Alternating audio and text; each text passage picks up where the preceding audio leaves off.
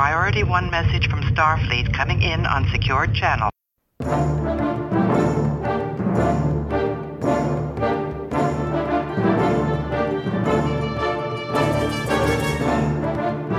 You are listening to the Trek Ranks Podcast, a member of the Tricorder Transmissions Podcast Network. This is episode 70, featuring the top 5 scenes in a cave. Welcome, Star Trek fans. I am Jim Morehouse, and I am the host of the Trek Ranks Podcast. And tonight we are returning to our Scenes in Trek series, which is my favorite series that we do here on Trek Ranks. Tonight is our 6th different version of Scenes in Trek. And previously we've done, I'm going to rattle them off here. We've done Turbo Lift, Jeffrey's Tube, Shuttlecraft, Scenes in a Brig, and our most recent was Scenes on Location. And this one is kind of a companion piece to Scenes on Location, because tonight we're doing our top 5 scenes in a cave. And as you can imagine, if you start thinking about this for a minute, there are a ton of scenes in caves through the years of Star Trek. It is a classic Trek trope.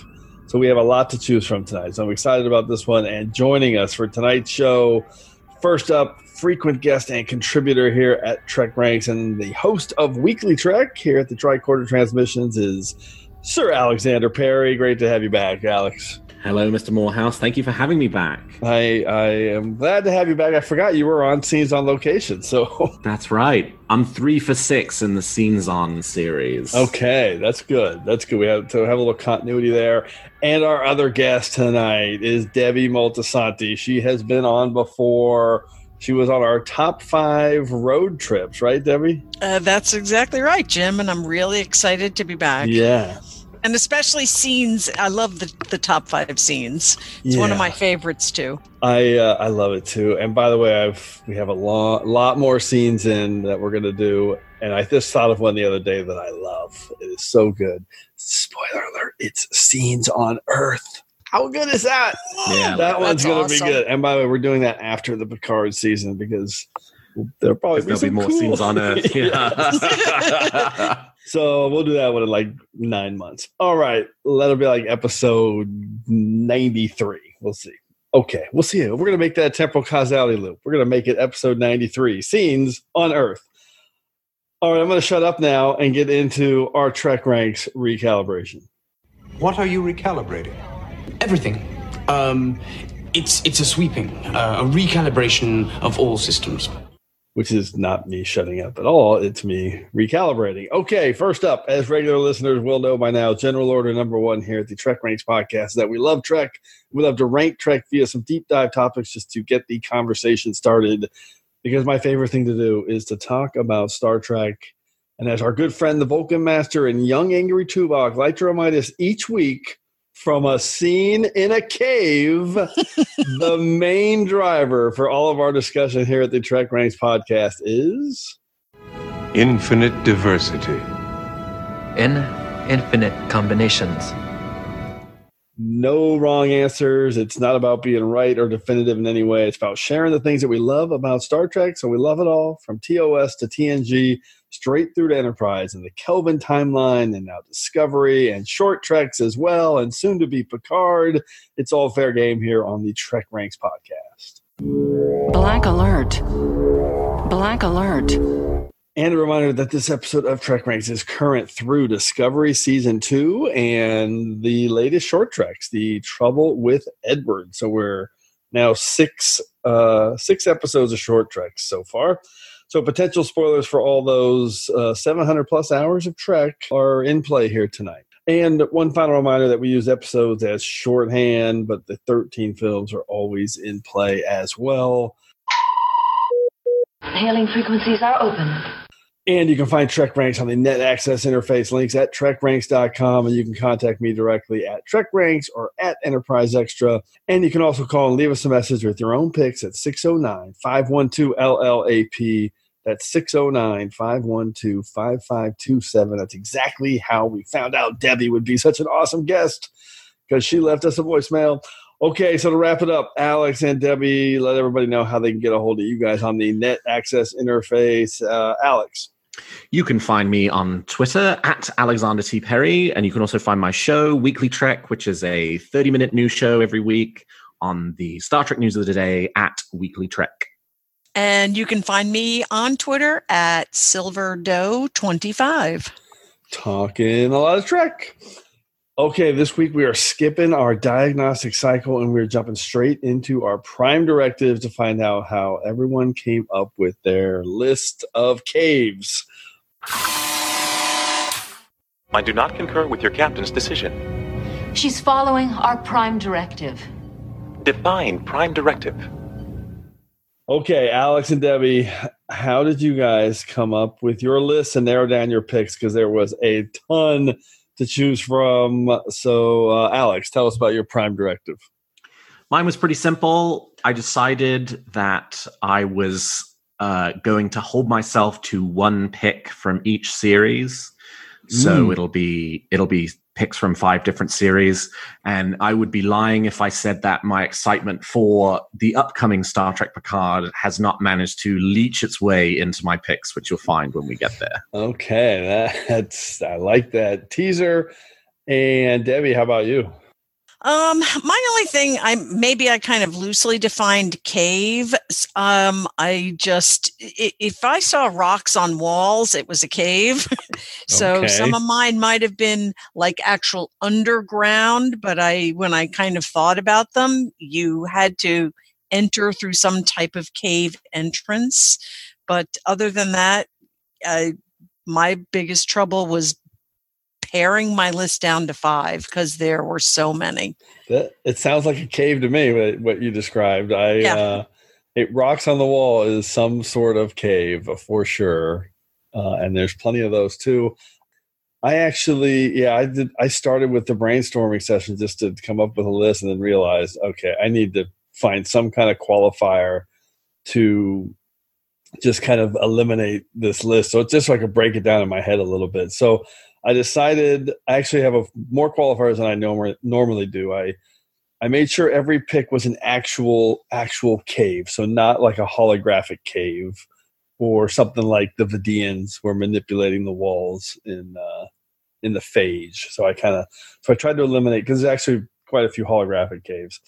And then similar to that, I wanted the real cave to be an actual cave. So I guess that's maybe a little different than you, Debbie. I tried to eliminate the ones where it looked like it maybe was more of I don't know. Yes. I'm looking for like the Bat Cave, right? Like it was originally a cave, but maybe it's been had some I know what I did. Technology applied. What I did is I tried to eliminate things like catacombs or a sanctuary or something like that might have been a little bit different, even though it's obviously underground. So, and then my last thing was I tried to just come up with all my picks to have a specific reason for being in the cave, so it was a key part of the story or plot for the episode. So I think that fits most of my picks. Anyway, we're going to talk about caves here, people, and this is going to be awesome. I've got a ton of secondary systems. I know Debbie does too. Alex may have controlled himself a little bit better, but we'll find out after our picks with Third Romaticon taking us into the order of things. I am a Jem'Hadar. He is a Vorta. It is the order of things. Thank you, Third Romaticon. And as always, a quick reminder on how we're going to go through the order of things. First, each of us will reveal our 5-word summary and a hashtag to tease our pick. Then we'll unveil our top 5 scene in a cave and the specific episode that we're highlighting for that. And we'll talk about why that pick made our list. And then at the end, we'll go through these secondary system selections, a bunch more caves. And as always, if we have any duplicates, which there could be tonight, there's some big cave scenes that might pop up on a couple lists. Make sure you listen for the Defiant Torpedoes. Okay, Alex, let's kick this off with you. What's your number 5 pick for top 5 scenes in a cave? Okay, 5-word summary. Thanks for the tour. Hashtag Shran was right. My pick is Star Trek Enterprise, Season 1, Episode 6, The Andorian Incident, And the very final scene of the episode where it's revealed that the Vulcans did have a listening post under the monastery at P'Jem all along. I love it. This is a great scene that totally turns the episode on its head. You know, they'd very carefully constructed this episode to show you that the Andorians were villains, that the Vulcans were innocent, and you get to the end of the episode and they totally pull the rug out from under you. It kind of in a very interesting way sort of sets up the Vulcan storyline that would go through the entirety of Enterprise. This sort of, why are they kind of jerks, you know, which you saw a little bit start to come through in Broken Bow, but this was the first one where it really kind of hit you, you know, right across the mouth. Mm-hmm. And this is also the start of the relationship between Archer and Shran. That this moment in this cave, in this listening post that's underneath the monastery, is the start really of that relationship of trust between them that ultimately goes on to bear such great fruit. And I think lastly, you know, demonstrates the importance of ultimately the role of humanity in balancing these two quite different species, the Vulcans and the Andorians, who by themselves get into a lot of trouble, but with that kind of mixing element, you know, find a way ultimately to accrue the best things about them towards being part of the Federation. Well, I love this pick because I definitely thought of it, but then I eliminated it because I felt like it was a catacomb. So I said, okay, I'm gonna call that a catacomb, so I don't have to pick it. But I'm fired up. You picked it because it's totally a cave. It's like the key, especially I love that moment where they're walking through all the dead or all the monuments, and he's like, what's down this path? Oh, there's nothing down there. You don't need to go there. So it's a cave, and there's lots of secrets down there. Debbie, what's your take on the Andorian? It's an awesome episode. Yes, outstanding episode, and just exactly what Alex said, the whole twist at the end, and it's just, you know, you went all through TOS with, you know, Vulcans are like everybody's hero, and they didn't turn out this way in Enterprise, and this was a really, really excellent episode. Yeah, I think we talked about it in the T'Pol episode too, when she hands over the scanning device. Love that pick. Love that episode. It's number 6 at Trek Ranks Enterprise. Okay, Debbie, how about you? What's your number 5 pick? Okay, 5 words. Welcome to Discovery, Lieutenant Spock, and my hashtag is logical banter. This is Discovery, Season 2, Episode 8, If Memory Serves. Ooh, that is such a cool pick.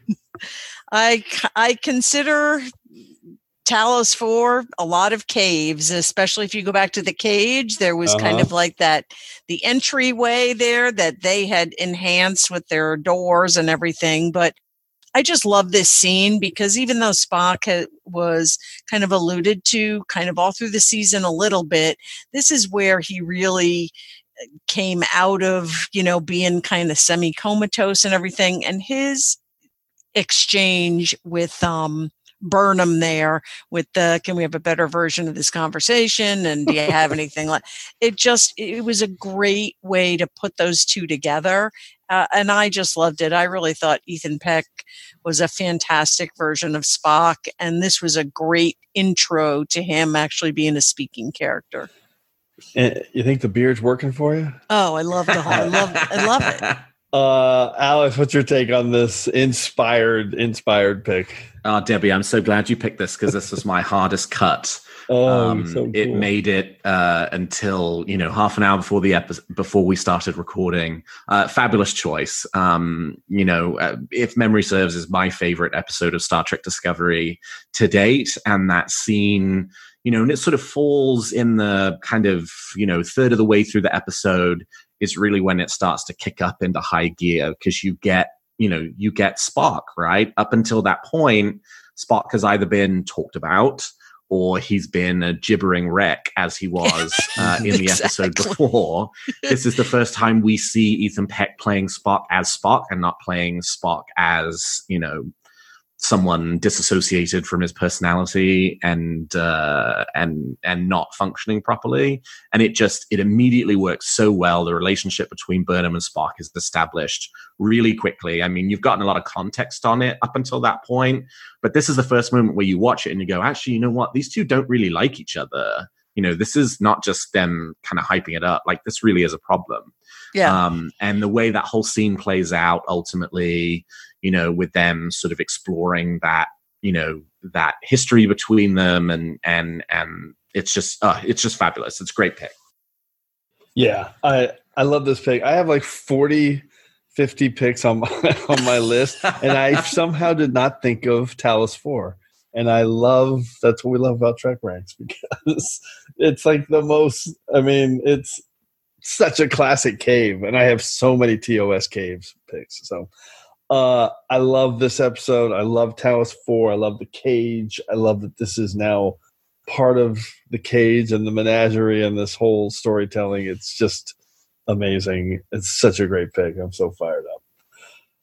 Okay, and I'm fired up about my pick too, because we're going to have a little bit of an interesting. We've never had a first round representing these three entities of incarnations of Trek, and so far we've had Enterprise and Discovery, and now we're going to have the Kelvin timeline. 5 words and a hashtag. Captain Kirk meets Mr. Spock.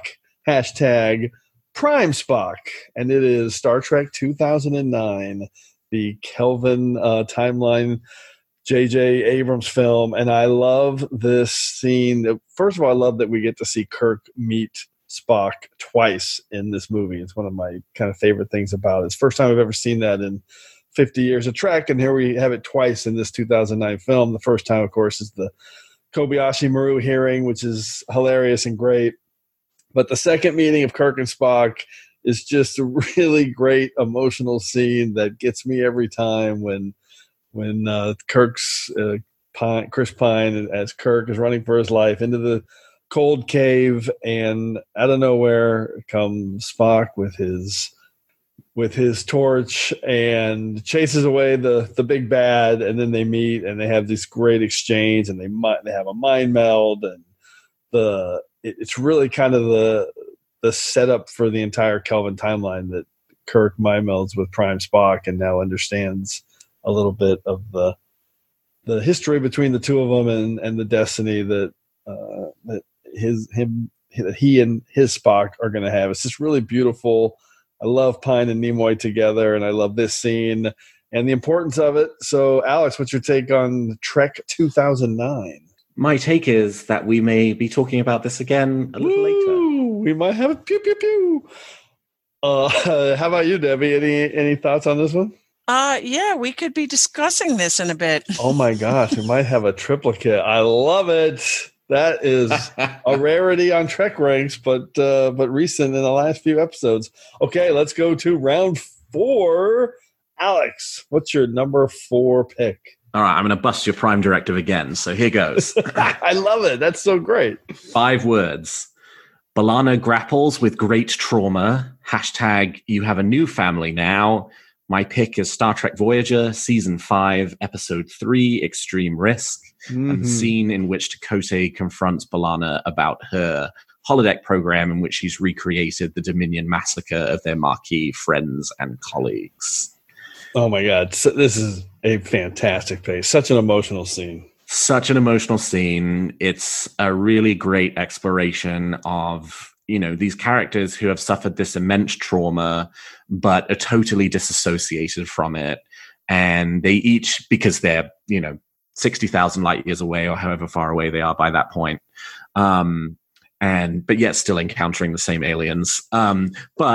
It's a really good, deep exploration of the different ways that they cope with it. And B'Elanna clearly is, not coping with it very well. The whole episode is about how, and this is really the scene in which she explains her behavior of having taken these sort of daredevil risks and continuing to sort of push herself harder and harder and harder, is because she's so disassociated from the grief that she's experiencing that she's worried she's not experiencing emotions at all.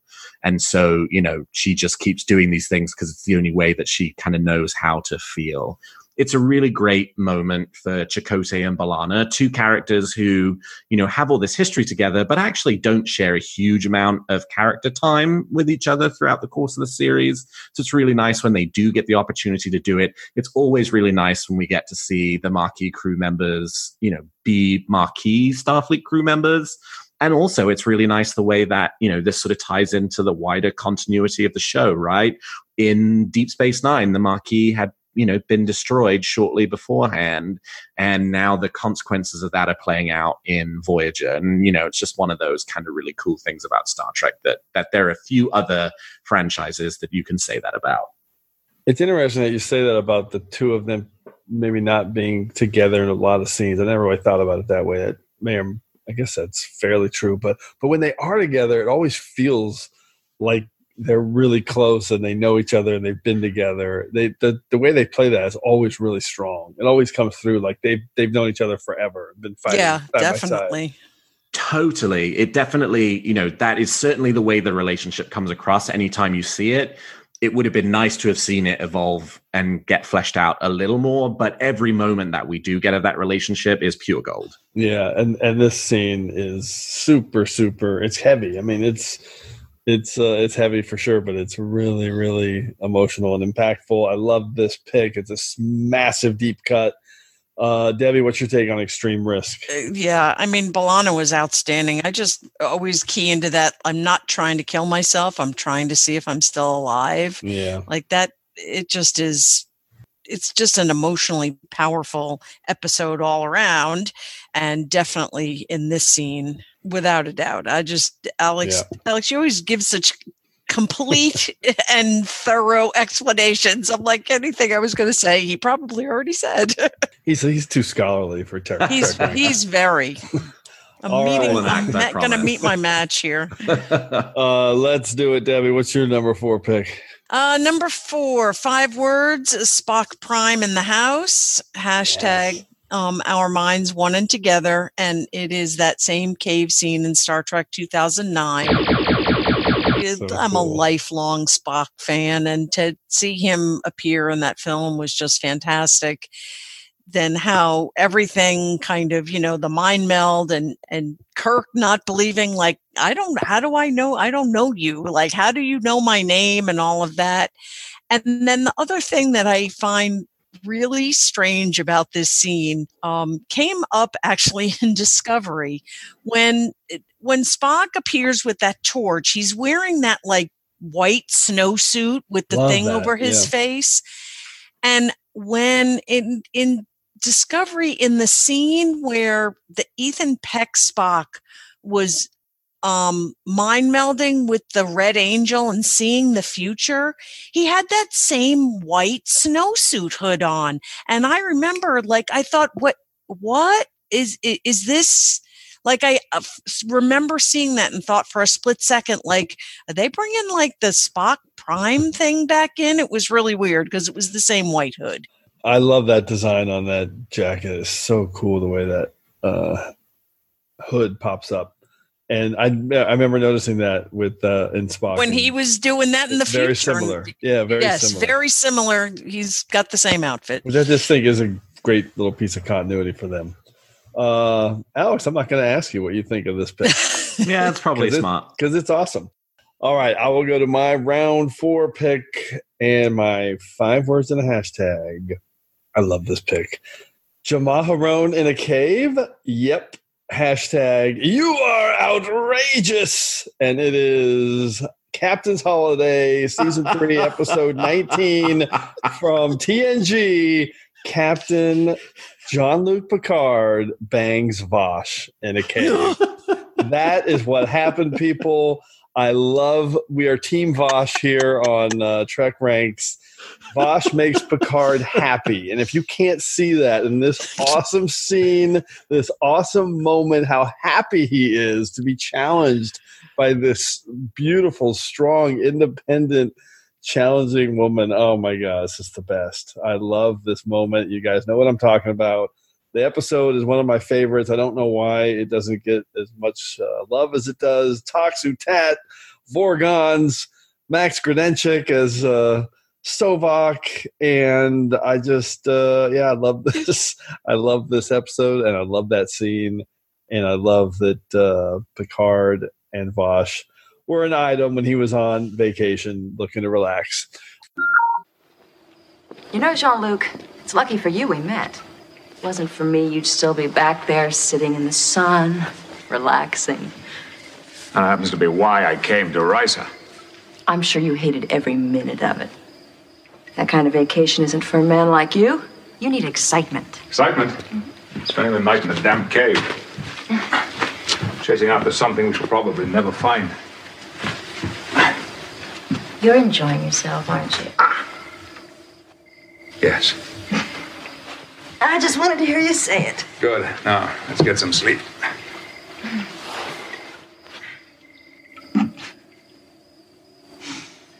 I'll never forget that look on your face when you thought I was offering you Jamaharon. Now, that was a simple misunderstanding. You did seem a little disappointed when I turned you down. You are outrageous. Thank you. Debbie, what's your take on Vosh and Captain's Holiday and Jean-Luc Picard in a cave? Jim, you are Team Vosh enough for both of us. That's fair, yes. That's going to be my remark. I love it. No, it's perfect. That's perfect. And are you Team Darren, Debbie? I don't know if we ever talked about that. Are you Team Crusher? I don't know. I don't feel like I'm Team Vosh, and it's not about. I don't care for Vosh. Oh my goodness! So some of his others, like last week, you were talking about the perfect mate and stuff. I love that. Oh yeah, Kamala too. And I'm Team everybody for Picard. I know, and Crusher too. So love it. All right, Alex, how about you on this scene? This is an outrageous pick. If you are not Team Vash, which I would describe myself as Team Crusher, but I mean, as a backup, I would say, Team Vash all the way. And this is a fun scene in a really fun episode. And you're right. I mean, the whole episode is comedy gold. And it's surprising how when folks talk about season 3, Captain's Holiday is not ranked higher, so to speak. Yeah, it gets kind of dismissed. I love this episode. All right, let's move to the soup round. Alex, what's your number 3 pick for Scenes in a Cave? We're staying deep on this one in terms of deep scene. 5-word summary. I hated everything about them. Hashtag Dukat laid bare. This is Star Trek Deep Space Nine, Season 6, Episode 11, Waltz. And the scene... The scene is basically 3/4 of the way through the episode where Sisko and Dukat have their verbal, honest confrontation. This is after Dukat beats Sisko with the pipe iron, and basically, tears off the cast that's on his arm. This is an amazingly fabulous scene in which you really get your kind of best look into the mind of Gul Dukat himself. I mean, the show shows you what Dukat wants you to see over the first 6 seasons. And this is really the first moment where, in addition to him sort of having gone, quite insane, you really do get that kind of best view into his own opinion of himself, what's motivating him and what's driving him. And it's a really honest confrontation between the two characters without any pretense, in a way that, I don't think we've really seen that prior to that point. I mean, there've been lots of Dukat Sisko scenes, but they've always been loaded with that sort of pretense to it, where they're both sort of talking to each other, but they're not really saying what they mean. This is the first kind of scene between these two characters where you get this really honest confrontation. And the whole arc of the scene begins with it sort of takes you through the arc of Dukat as a character throughout the whole show. You start the scene with him rationalizing his actions and making it seem like he's actually the hero, and I tried to help people, and then by the end of the scene he's gone a full 180 and is, I hated them, I would have killed everyone if I could have. It's just it is such a powerful scene. The most powerful scene in an extremely powerful episode. There was no way this wasn't going to be on my list. Well, I mean, that's a great summary. And I think this one I was going to save for when we do episodes in a cave, because it's the entire episode in the cave. This episode, this is definitely on my secondary systems as a pick. There's so many great moments throughout it. Any take on your end for Waltz, Debbie? We'll be probably discussing it again. Oh, wow. Another one. I love that. Then, okay, I'll save my additional thoughts for that. But I'll just say I totally want one of those emergency communication transmitters in my front room, because those things are awesome. Absolutely. I love that prop. Okay, Debbie, then let's go to your soup round pick. What do you got? Okay, so it's kind of funny because I knew this episode was going to be on my list, and when I rewatched it this week, my 5 words that I reheard put it definitely in the soup round, because my 5 words are it's all that electromagnetic soup, and hashtag Galorndon Core, where no good deed goes unpunished. And it's TNG season 3, episode 7, The Enemy. Wow. I love this episode with Geordi and the Romulan guy caught on Galorndon Core. The guy is just, still turns the disruptor on Geordi even after he saves him and everything. I just love this entire episode, but them in the cave there and how Geordi kind of breaks through to him and they become allies instead of enemy and enemy. I just love this entire episode. Yeah, this is an inspired pick. I can't believe I didn't think of this one either. It's another, there are so many caves. It's incredible.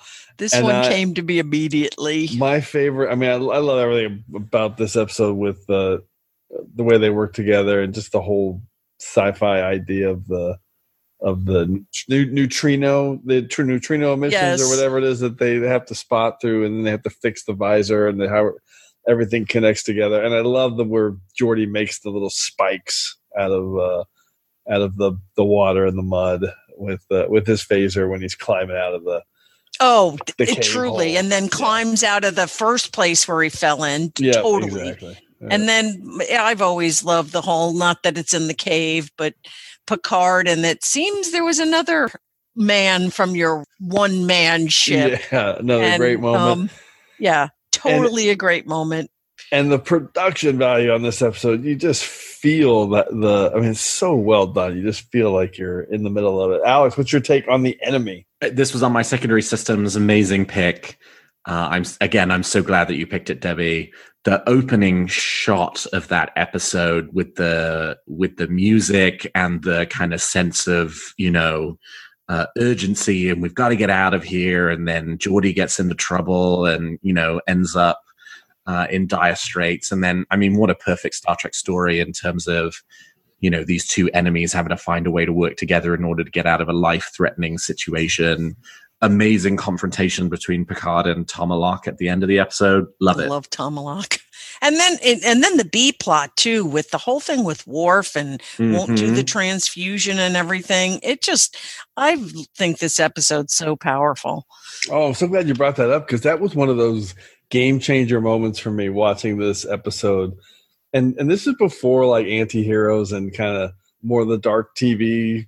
And that moment when Worf, just watching the episode, just kept assuming, okay, well, he's going to break down. He's going to cave. He's going to cave. Haha. and that was 1990 when we're watching this, 1991. Mm-hmm. That's what you expected on TV in that time.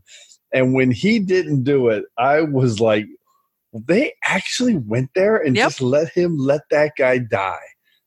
That's amazing. That was really, really bold, and again, it's easy to kind of place it in today's TV context and forget about that, but back then, that was a amazing production choice. Well, that's what makes Star Trek with like such deep, rich characters. You know, like it's the same thing. And Worf, especially in TNG, got a lot of those moments. Yep.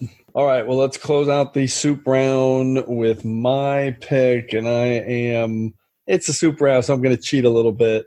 I basically picked 2 episodes because their cave scenes are so awesome and so hilariously similar. So my 5 words in a hashtag: unique cave obstacles, same set, hashtag ice bores, electrical charges, and Lurpas. And it is the episode Kirshara, and the episode 5 episodes later, the Anar. And you've got these 2 scenes, one on a desert planet, one on an ice planet.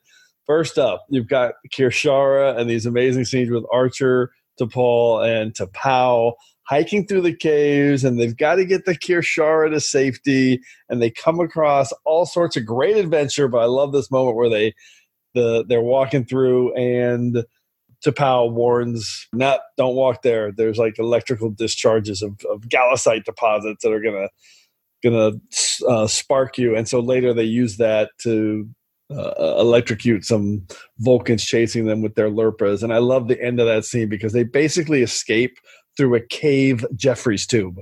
They just jump down that hole and they slide down the thing. It's like a Jeffries tube in a cave. I love it. And they get away. And then 5 episodes later, you've got Archer, Shran, and the Anar woman, Jamel.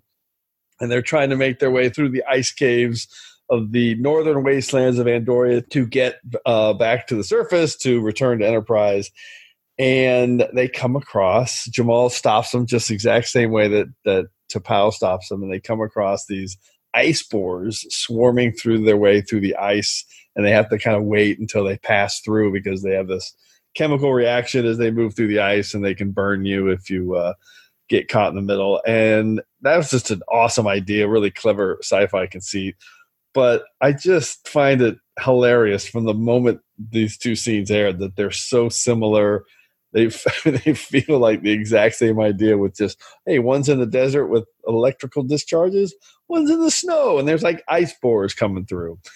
So, and this set's painted white. So that's my pick. I've got Kirshara and the Anar from Enterprise. Alex, what's your take on those? What a bonkers pick. I absolutely love it. And you're 100% right. I mean, it is so funny that, yes, it's like, the sort of typical, how do we up the drama value of being on the planet Hell, set and going through these caves. So there's got to be some kind of natural obstacle that we have to get our way around and learn something from in the process, have a nice little character moment along the way. And that's absolutely what these scenes are. Exactly. Debbie, you remember these from Enterprise? Wow, absolutely. Kirshara was one of my road trips. That's right. Yeah. Yes, I did love that. I'm Team Vulcan forever. So yep, me too. Love that, and especially when you were talking about the cave Jeffries tube. They went whipping down that. It struck me that that's exactly what that was. So.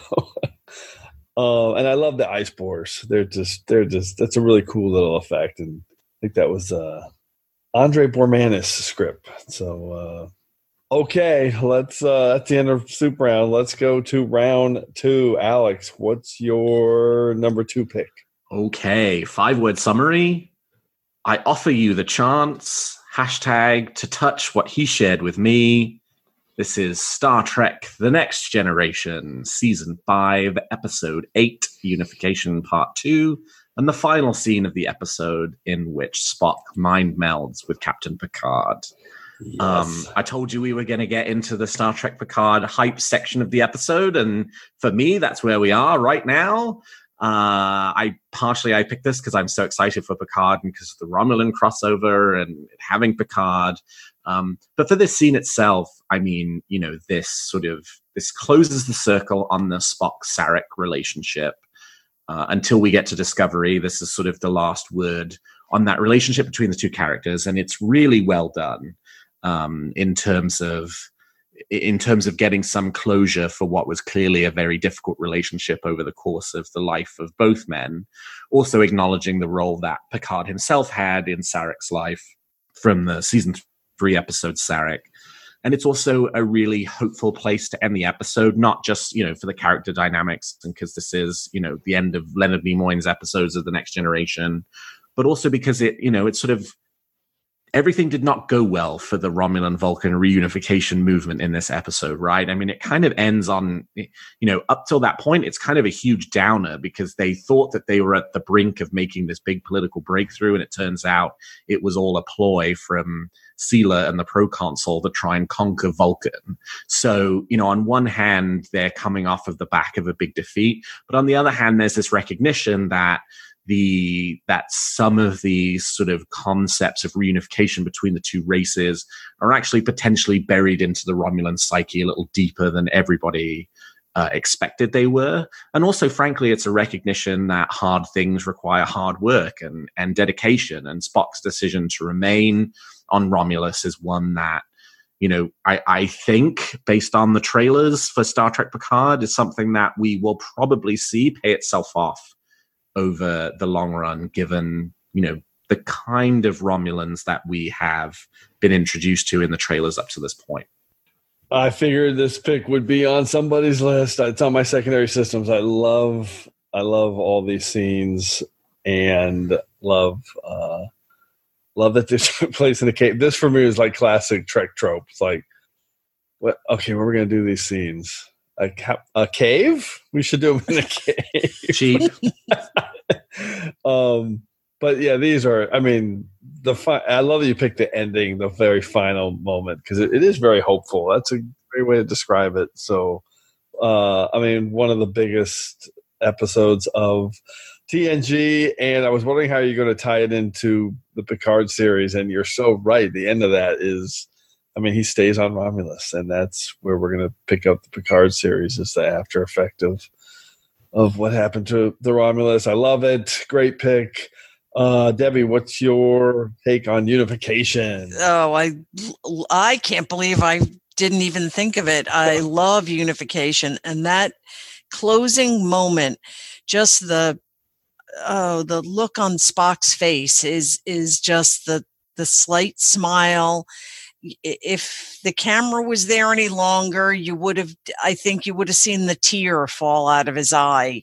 It was so moving and beautiful that that's a great pick, Alex. I love it. I love that scene, and it was just such a beautiful way to close out that episode. I love it. And we cannot talk about unification without saying Pardek. How do you know Pardek? Love that moment. Okay, let's go. Debbie, what's your number 2 pick?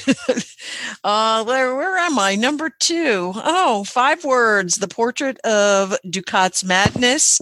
# stupid wrinkled little noses. And it is DS9 season 6 episode 11 Waltz. The hardest part was picking out the scene in the cave in Waltz.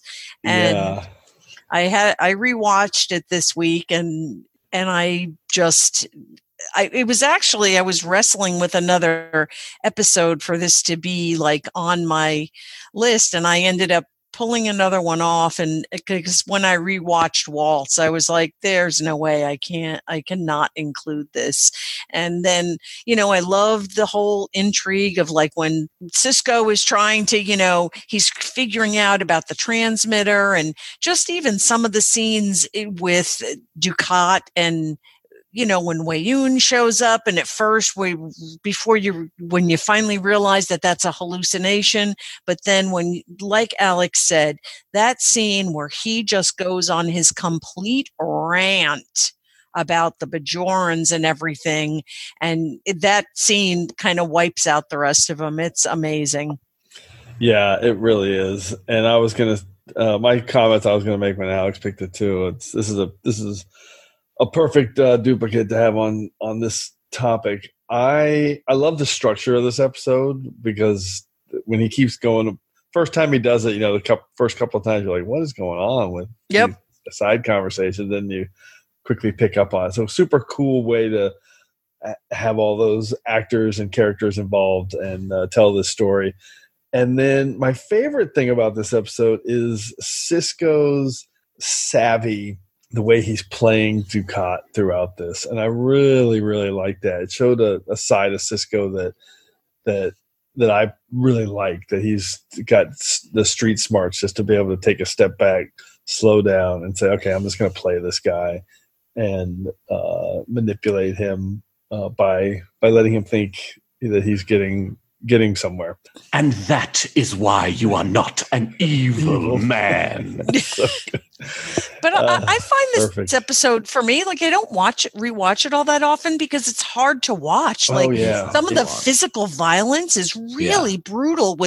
You're imagining him with that broken arm and Dukat's just beating the daylights out of him anyway. I find it hard. It's kind of emotionally very hard to rewatch. So it's not one that I'm sticking in on a regular basis, but it is that I did rewatch it when I was for the list, and that's where I said I can't not have this on my list. They all wore their pride like some twisted badge of honor. And you hated them for it. Of course I hated them! I hated everything about them! Their superstitions and their cries for sympathy, their treachery and their lies, their smug superiority and their stiff-necked obstinacy, their earrings and their broken, wrinkled noses. You should have killed them all. Yes! Yes! That's right, isn't it? I knew it! I've always known it! I should have killed every last one of them. I should have turned their planet into a graveyard the likes of which the galaxy had never seen! I should have killed them all. And that is why you're not an evil man. Yeah, it's right. I think it's like in the 70s or 80s for me at Trek Ranks. It's an incredible episode, which is actually pretty high for one that's very hard to watch because there's so many great Deep Space Nine episodes, to say the least. Okay, let's close out round 2 with my pick. 5 words and a hashtag. From the cloud to the caves, hashtag dig high advisor, dig. And my episode is The Cloudminders from TOS Season 3, Episode 19. I love this episode. I find it to be super underrated. And I picked this scene where Kirk and Vana and the High Advisor are locked into a cave where they're fighting. They're digging for Xenite, and they're fighting the invisible Xenite gas. And Kirk's starting to get affected, and he's losing his cool. And he's yelling at the High Advisor from the Cloud City, who refuses to. He's just a pompous ass that refuses to acknowledge anybody or anything that they're trying to tell him in terms of this effect that the Xenite's having on the troglodytes. And Vana's there, and I just love that moment. I just think it's a really smart script, which is from David Gerald, by the way, who wrote Tribbles.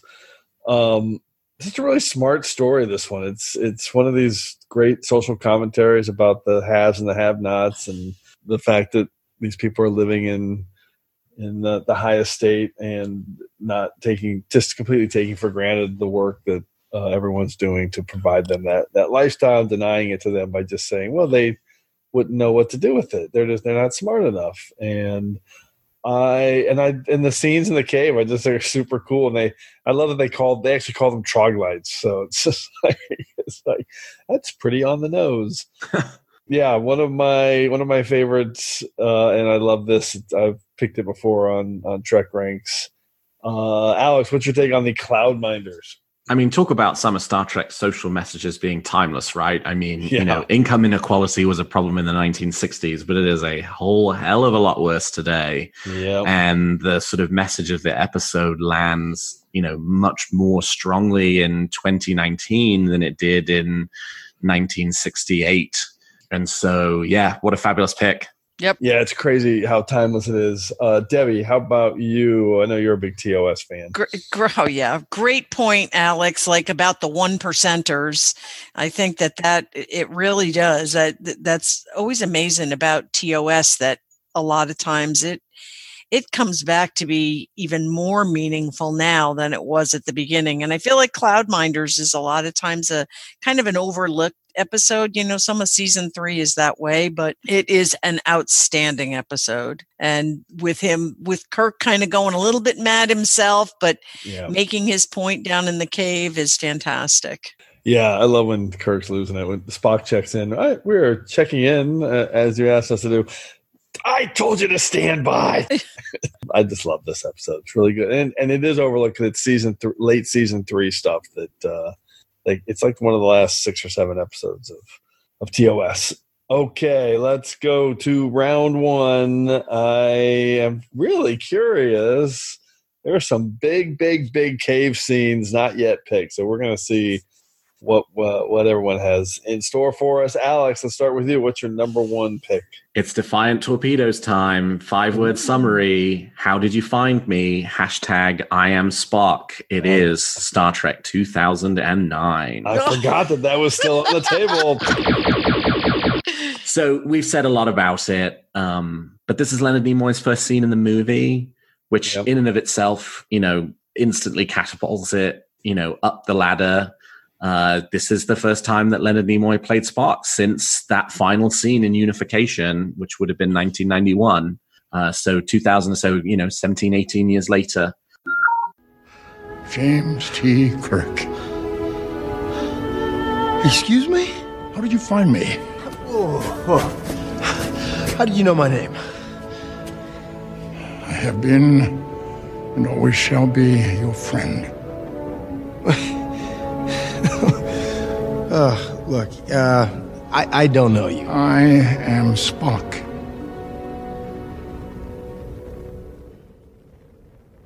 Bullshit.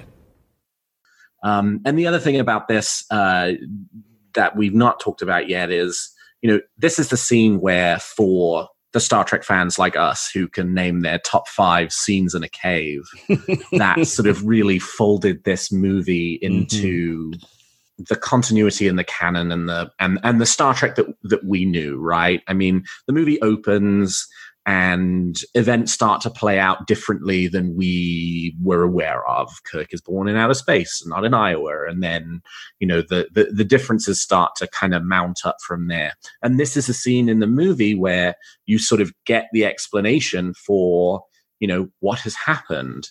And you get this really sort of tantalizing hint and some very small details about, there's this major cataclysmic event that takes place in the late 24th century beyond the point of Nemesis, which was the last time, we left the 24th century. And it's totally shaken up. The Romulus has been destroyed. This will shake up the galaxy in a considerable way. And, from 2009 for the last decade, that's been all we've known about, what happened in the late 24th century. And in about 89 days, we will get much more information about what the 24th century looks like after the destruction of Romulus. Well, I love the connection of these top 2 picks. It's so great. I always laugh because the first time I saw 2009 when it ended, I was walking. I kept waiting for like the reset button on Vulcan, and then you realize, oh man, they really in this timeline, the Vulcan's gone. That's amazing. That was like my takeaway. I was like hard to cope with that.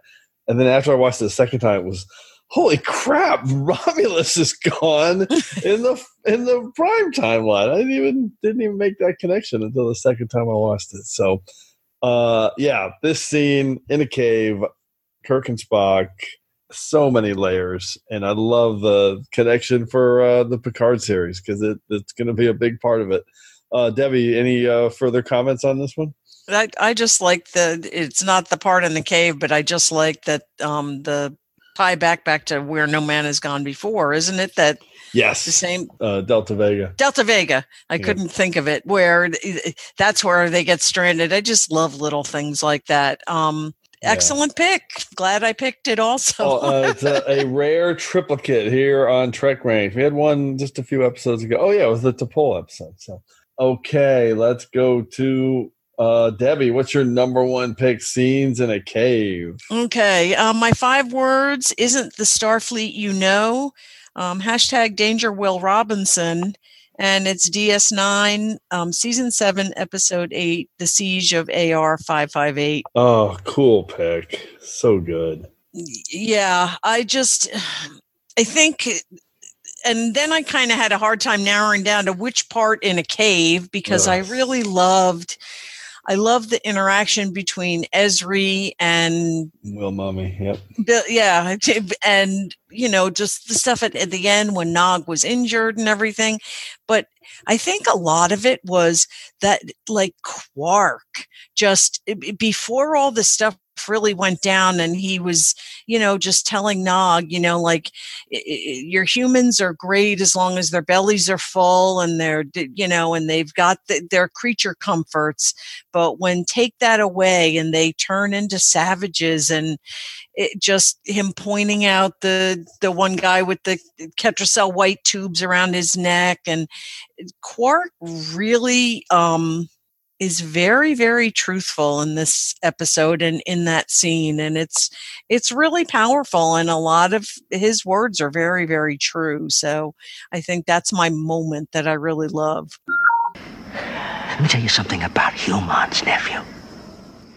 They're a wonderful, friendly people, as long as their bellies are full and their holosuites are working. But take away their creature comforts. Deprive them of food, sleep, sonic showers. Put their lives in jeopardy over an extended period of time, and those same friendly, intelligent, wonderful people will become as nasty and as violent as the most bloodthirsty Klingon. You don't believe me? Look at those faces. Look in their eyes. You know I'm right, don't you? Well, aren't you going to say something? I feel sorry for the Jem'Hadar. I love your 5 words and hashtag. It took me a while to connect it in my head. Oh yeah, Will Mummy and those scenes with Ezri and the Danger Will Robinson, yeah, and the Houdinis. This is an inspired pick. It was on my secondary systems, but I didn't pick it. It's such a massive Star Trek episode, and it all takes place in a cave, basically. Well, the cave front, some of it. But yeah, I love those scenes with Dax and Will Robinson, and of course the Quark scenes, and of course the Nog stuff, which we just did our Nog episode as well, and yeah, really, this is a fantastic deep cut number 1 selection. I love it. Alex, what's your take on this incredible episode? Incredible pick. Quark has the Federation dead to rights. I mean, he is so good at stripping away the pretense around the Federation's high, lofty ideals of itself. And very interestingly, there are 3 scenes in my mind that always stick out where Quark does this, and 2 of them take place in a cave. The other one being when they are captured in the Jem'Hadar, and they're in that force field, and it's in a cave, and Quark interrogates Sisko on him not liking Ferengi, and actually, he basically says you're a racist, and he's actually kind of right about it. So it seems like Quark does his best thinking when he's on planet Hell. Absolutely. There are a lot of scenes in caves in Star Trek. That's another great one. The Siege of AR 558. Awesome pick, Debbie. Great job. All right, let's go to my round 1 pick. It is a Trek classic. 5 words and a hashtag. The Chamber of the Ages. Hashtag Vault of Tomorrow. It's TOS Season 1, Episode 26, The Devil in the Dark. I am so glad you picked this. Yeah, it's my all-time favorite episode of Star Trek. And it's the scene where they meet the Horta, and by meet the Horta, I mean Kirk, Spock, and McCoy. This episode, it has everything. Well, this scene, I should say, has everything in it. You've got the Kirk and Spock friendship right there. When Spock just says, "Kill it, Captain. Protect yourself." I mean, that is such a huge. Just shows you everything you need to know about how Spock thinks about Kirk in that moment when Spock is the guy who's going to try to protect science and make sure we understand. But if Kirk's in trouble, then kill it. You must protect yourself. Then you've got the Vulcan mind meld. You've got, that scene, don't even need to talk about it. It's just so powerful with the no kill eye and the communication with the Horta and telling its story. And McCoy beams down. I'm a doctor, not a bricklayer. You've got the confident, defiant Kirk. I love when he's just kind of like, yeah, he's standing. It's 10 feet in front of me. I'm good. And he's really quickly picking up like, all right, this creature's communicating with me in a way that it's not threatening me unless I threaten it. And we're having a moment, there's so much emotion. It's such a smart scene. And I say this all the time, and I'm going to do it again here on Trek Ranks. The Horta costume is not cheesy. It's not hokey. It's not campy. I will never understand this opinion. It's amazing. It's the most original costume. It totally stands the test of time. It looks really believable, scary. It looks like an animal. It's not, just a person in makeup. It's genius what they did with it. That's the costume designer and creature actor, I don't know how to say his name, but Janos Prohaska. And yeah, I love this episode. It's always been one of my favorites. And I believe Horta are real. And shout out to Schmitter. We love you, Schmitter. Okay, Debbie, what's your take on The Devil in the Dark?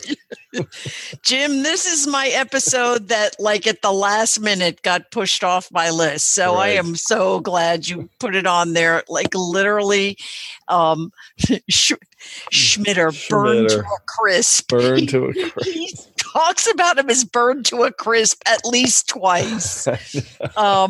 Everything that I was going to say, you said. The mind meld scene, because first it's almost like, it's first the non-contact, right, and then he really goes in for the thing, and and it was probably one of the longest mind melds that I can remember. Yeah.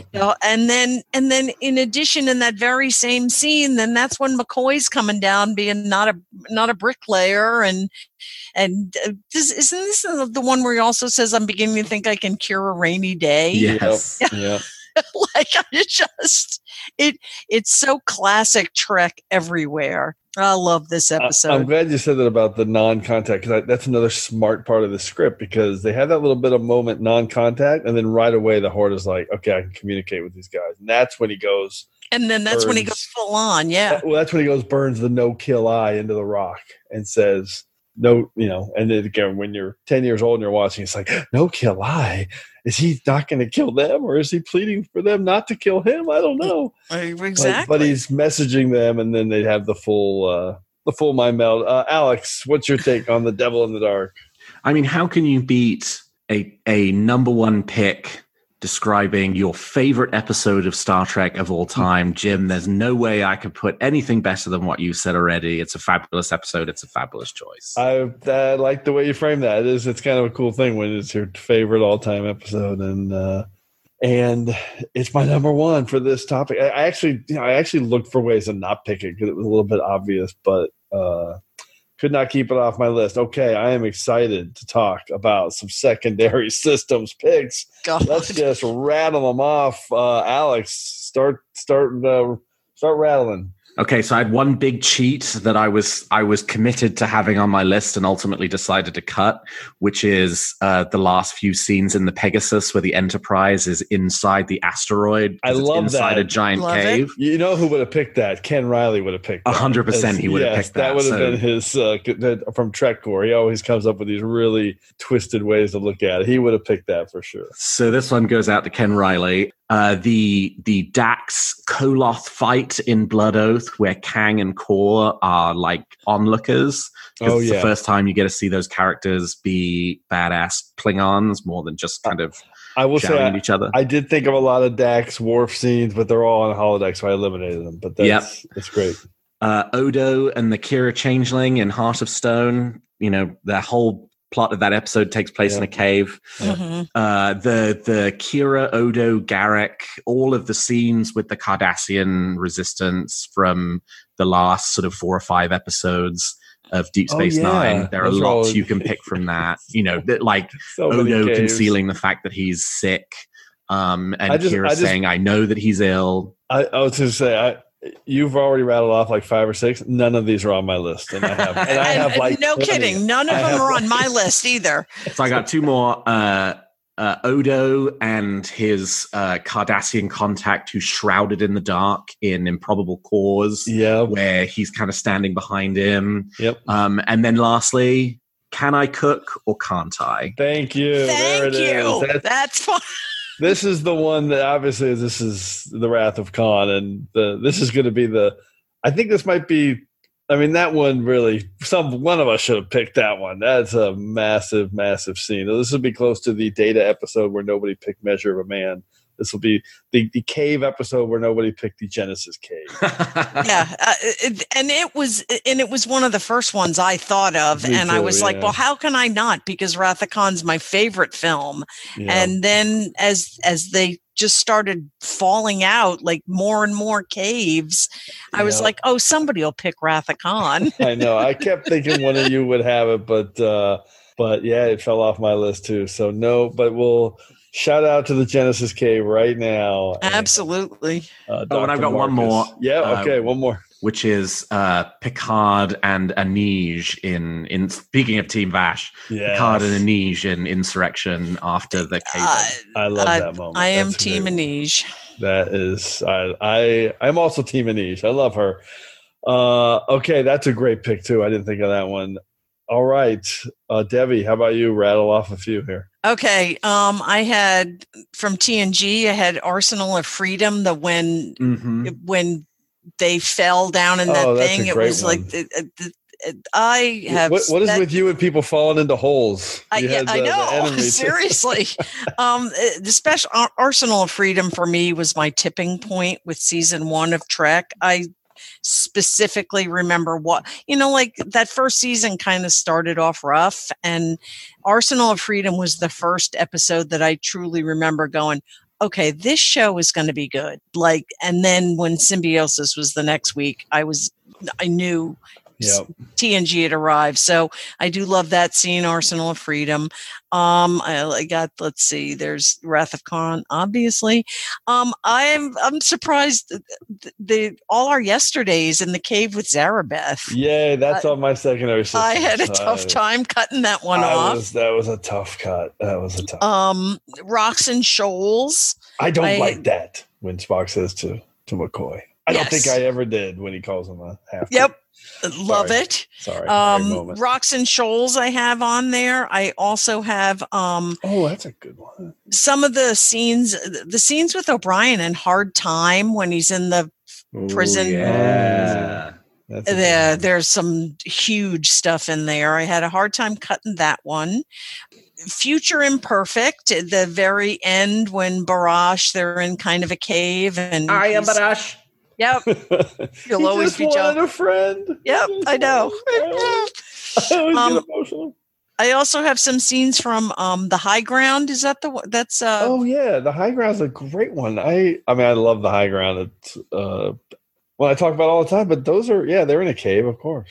Yep. And my last one I have is the closing scene of Time's Arrow Part 2. I love when Mark Twain puts the pocket watch back and taps it so he knows he's setting everything into motion again.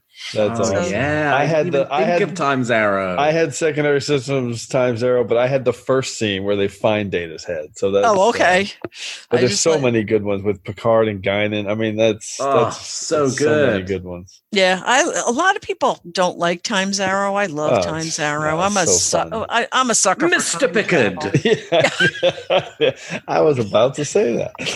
I'm glad you did. There's a street I drive on every week when I'm going grocery shopping, and there's this little tiny amount of houses, and it's literally called Pickard Estates, and every week I drive by that and I go, Mr. Pickard. It is 1 o'clock on a Tuesday. Oh, these lists are amazing. I literally only have a few of these on my list, the ones that you guys rattled off. So there you go. Those are my secondary systems. I'm going to rattle off another 20 or so. My toughest cuts, I usually have one. I have 3 here. Well, I'm not including Unification. That was one of my toughest cuts. I had What Are Little Girls Made Of? I love the bottomless pit and all the scenes with Ruck and Kirk when he's imitating Christine Chapel. I had Blood Fever. I love all the scenes when they're trying to collect Galasite deposits. By the way, Galasites, that was in Kirshara. That's what causes electrical reactions. I actually really love Blood Fever. Memorial is one that I really thought I was going to pick because I love the scene with Kim when he's climbing through that cave. It's really claustrophobic, and when he's gets to it and then he remembers shooting those people, and it's really that's a hard scene to watch.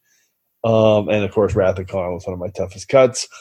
I had All Our Yesterdays, Gamesters of Triskelion, because the providers are in a cave when they're watching making all their gambling. Private Little War, because that's one of my favorite stories when I was a kid, watching the Kanutsu woman heal Kirk with her orgasmic kind of gyrations over him, and my mom walking in when I was 8 years old. What are you watching? That's one of my favorite memories. Friday's Child, Only McCoy. I love all the scenes in the cave in Friday's Child, Time Zero. Final Mission, Wesley and Picard. Yeah. There's some great stuff there between them. Had that. Indiscretion, Ducat sitting on his spike. I love that moment. When he the kicker for me on that is when he's laughing because the dermal regenerator's not working, and she's like, "You didn't turn it on," and they're just laughing. That was a great moment. I had Parturition because I love Neelix and Tom together saving the little sentient reptile. I had Demon because I think those scenes in the cave are underrated. They're really kind of creepy when they realize that they've fallen in and they're coming out, but then their suits they can breathe. I kind of dig all that. The Breach, because the whole thing is about caves and getting to the bottom of a cave to save a bunch of Denobulans. And I had Will You Hold My Hand because I love that moment. I am a big fan of Will You Hold My Hand from Discovery, the end of season 1. Will You Take My Hand? Oh, Will You Take My Hand? Thank you, of course. With Laurel and Giorgio and Burnham face off in the bottom of the volcano / cave. Will You Take My Hand? Yes. And then my special shout out is to State of Flux, because they filmed it in an actual cave. The opening, I love when Chakotay goes to find Seska and there's a bunch of Kazon in there, and they filmed it in the Hollywood Hills in an actual cave.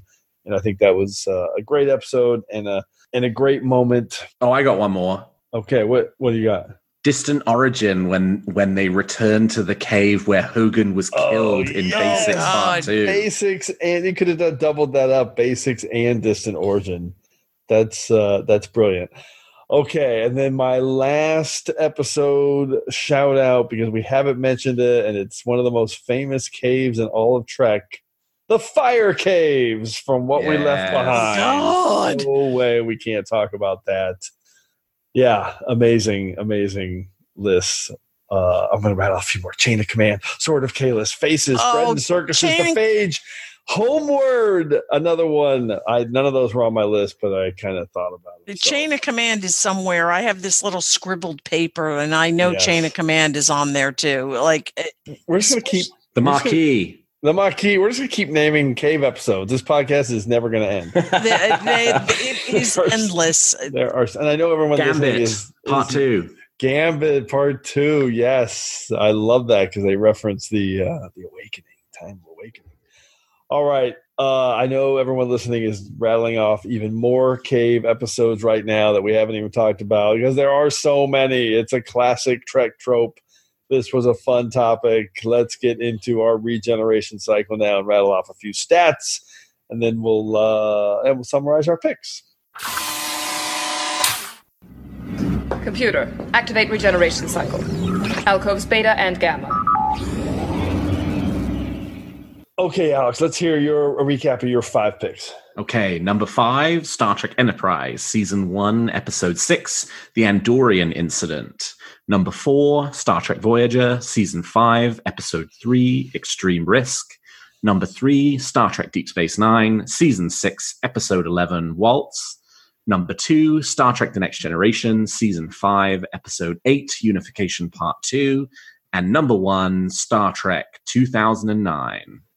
As promised, you had 5 incarnations of Trek, one from Enterprise, Voyager, Deep Space Nine, TNG, and the Kelvin timeline. Inspired list. Debbie, rattle off your top 5. At number 5, I had Star Trek Discovery, Season 2, Episode 8, If Memory Serves. Number 4 was Star Trek 2009.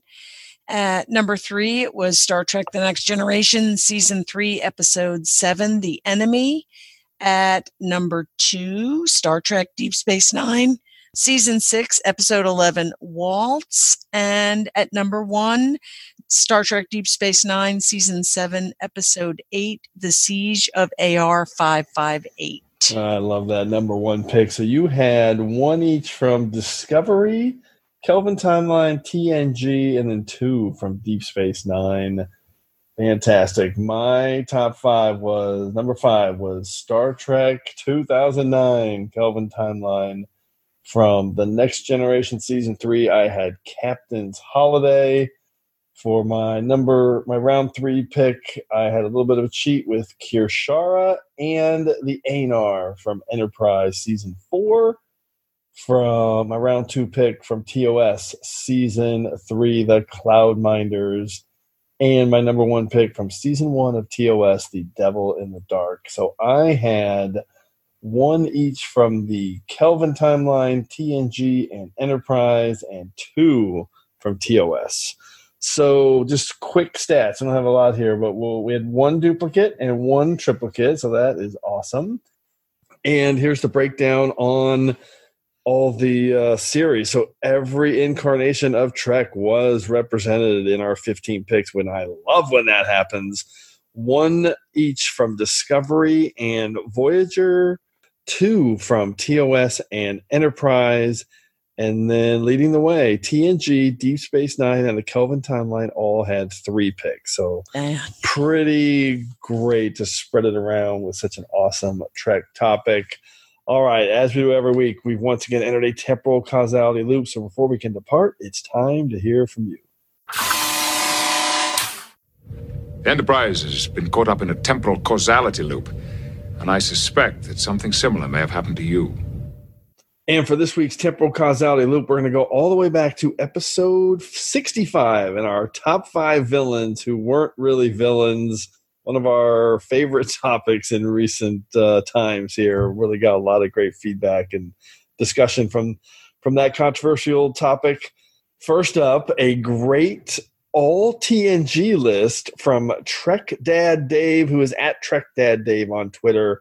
His number 5 was the Schisms Aliens hashtag click, click, click, click, click, click, click. His number 4 was John Doe from Transfigurations hashtag ascending to a higher plane. His number 3, I love this pick, was the Shellyak. And his hashtag was advance and speak. That's a pretty good villain, not a villain. Because they were just, hey, we have a contract. We're going to take over. He had Nagilum. That's a controversial pick. Hashtag only kill half the crew. And his number 1, and I don't think I can agree with this one because I do not like this guy from the Neutral Zone TNG, Ralph Offenhouse. No. What cruise line is this? Hilarious list. So good. All right, and then we had But he wasn't really a villain. I mean, he was annoying, but he was not a villain, though. That's fair enough. But all right, we have an all captains list, which is really genius from Ben Nicholson at Ben Curnow. I love this because it's literally 5 Trek famous captains, villains, not villains. 5 words in a hashtag. Broccoli, coward, prime directive breaker. Hashtag shut up, Wesley. It's Captain Picard. His number 4, he knows she must die. Hashtag Edith must die. It's Kirk. Oh, that one breaks my heart. His number 3, 5 words and hashtag poisoner and accessory to murder. Hashtag for the revenge. Oh, that's a good one. Hashtag Cisco. His number 2 was stranded ship in the expanse. Hashtag Vulcan hater. It's Archer. This is amazing. And his number 1 will only save certain people. Hashtag time traveling menace. It is Captain Catherine Janeway. Whoa. That's it's just such a funny list to think of those guys as villains, not really villains. Amazing. I thought Jellicoe was going to end up on that list. Oh, he went for the big dogs, the 5 big dogs. All right. And finally, just some more pure brilliance from our buddy Ross Webster, the Borg at Star Trek 1701. Here's his 5 words and a hashtag. Riker recollects regrettable Romulan reality. Hashtag neural scanner darkly. It's Barash. He just wanted a friend. I am Barash. I love Barash. Number 4, getting the band humpback together. Hashtag iPod. It's the whale probe from Voyage Home.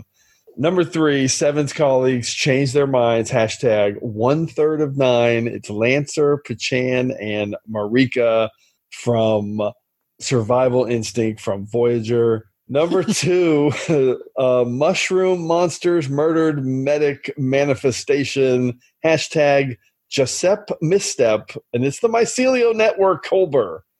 These 5 words in a hashtag. Oh, so that's an awesome one. Rewind and listen to them again because they are brilliant. That's another great villain, not a villain. And then number 1, I love this. Careful what you wish for. Hashtag amusement park, and it's the Shore Leave planet from TOS Shore Leave. So fantastic list there. I'm going to leave one more real quick from Rebecca Lockley. Hashtag Anna on the Moon. We talked about this already a lot in this episode.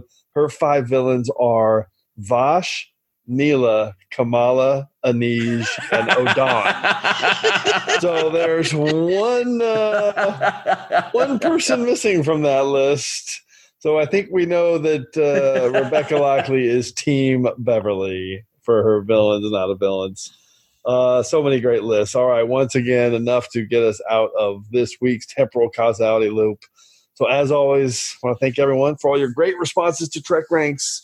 Please keep your list coming to me at Trek Ranks on Twitter so we can retweet them. But we also want to hear from you. So put together your own list of top 5 scenes in a cave or any list from our past shows and give us a call at the Tricorder Transmissions at 609-512-LLAP. I did that wrong. 609-512-5527. You know the number. We've done it enough times. Anyway, we're moving on. Send us a voicemail. Come on.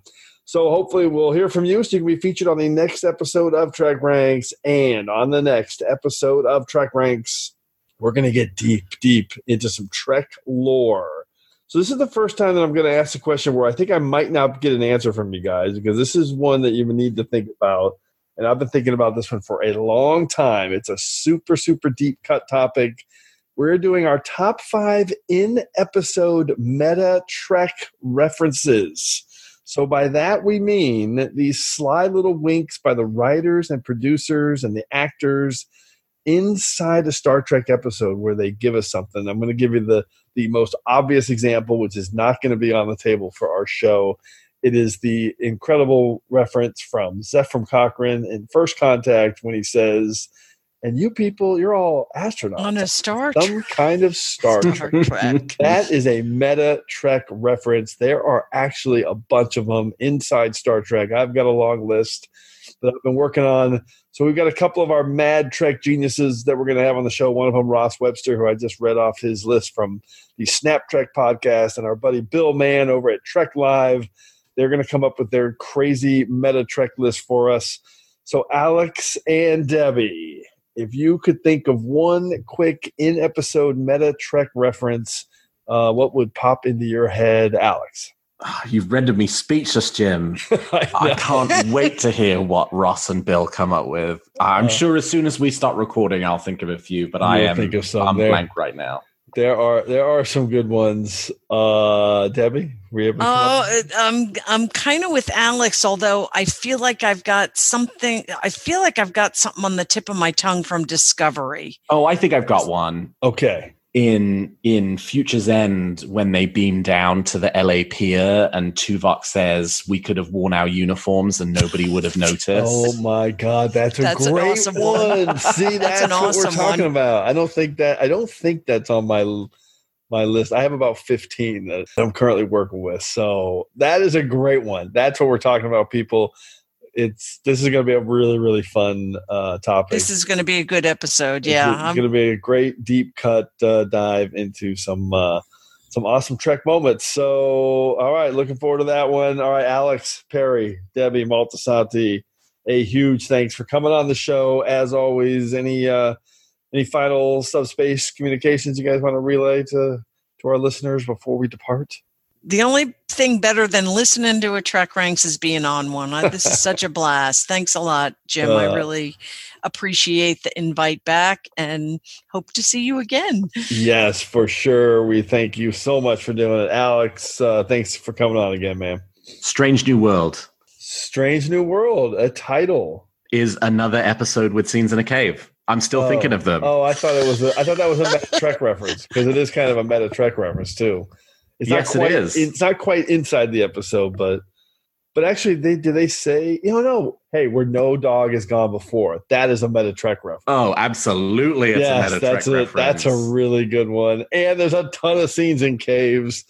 We got it all. Lots of Trek tropes, and the Meta Trek reference is going to be making fun of Trek tropes, maybe a little bit. Not making fun of. All right, we're rambling this episode. Let's finish it off. Thank you guys. You're awesome. And thanks everyone for engaging with us here on episode 70 of the Trek Ranks podcast. As always, I want to close by saying I'm looking forward to standing with you again here in this place where I belong. No, don't fire! Kill it! First man that fires is dead. That thing has killed 50 of my men. And you've killed thousands of her children. What? Those round silicon nodules that you've been collecting and destroying, they're her eggs. Tell them, Mr. Spock. There have been many generations of Horta on this planet. Every 50,000 years, the entire race dies, all but one, like this one. But the eggs live. She cares for them, protects them. And when they hatch, she is the mother to them, thousands of them. This creature here is the mother of her race. Well, Horta is intelligent, peaceful, mild. She had no objection to sharing this planet with you until you broke into her nursery and started destroying her eggs.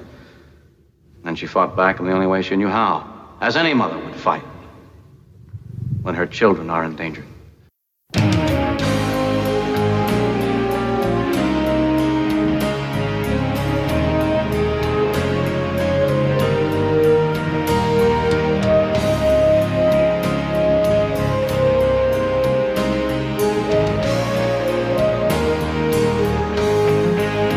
Just want to remind everyone again that the entire Trek Ranks catalog is available for you to download and listen to at trekranks.com and on your podcast player of choice. Our episodes never get carbon dated, so check out the topics you've missed and maybe just want to listen to again over at trekranks.com. And a reminder to check out our friends 5-Year Mission at 5yearmission.net. They're writing a song for every episode of Star Trek, and you won't believe how great their music is. They also have a podcast at the Trek Geeks Network, so seek them out. You won't regret it.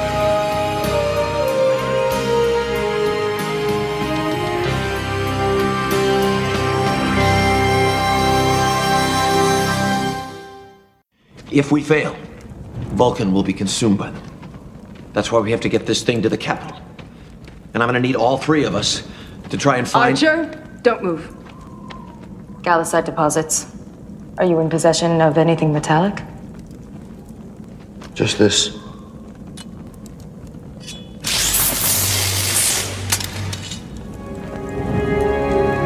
Thanks for the warning. We should clear the dampening field soon. Wait. What is it? A swarm. I don't see anything.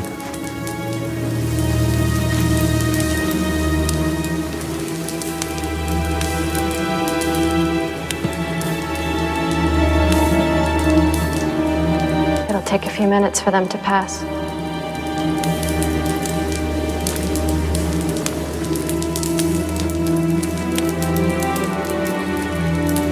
Gareb and I love chasing ice boars. Once we followed a swarm for 2 hours, caught hundreds of them.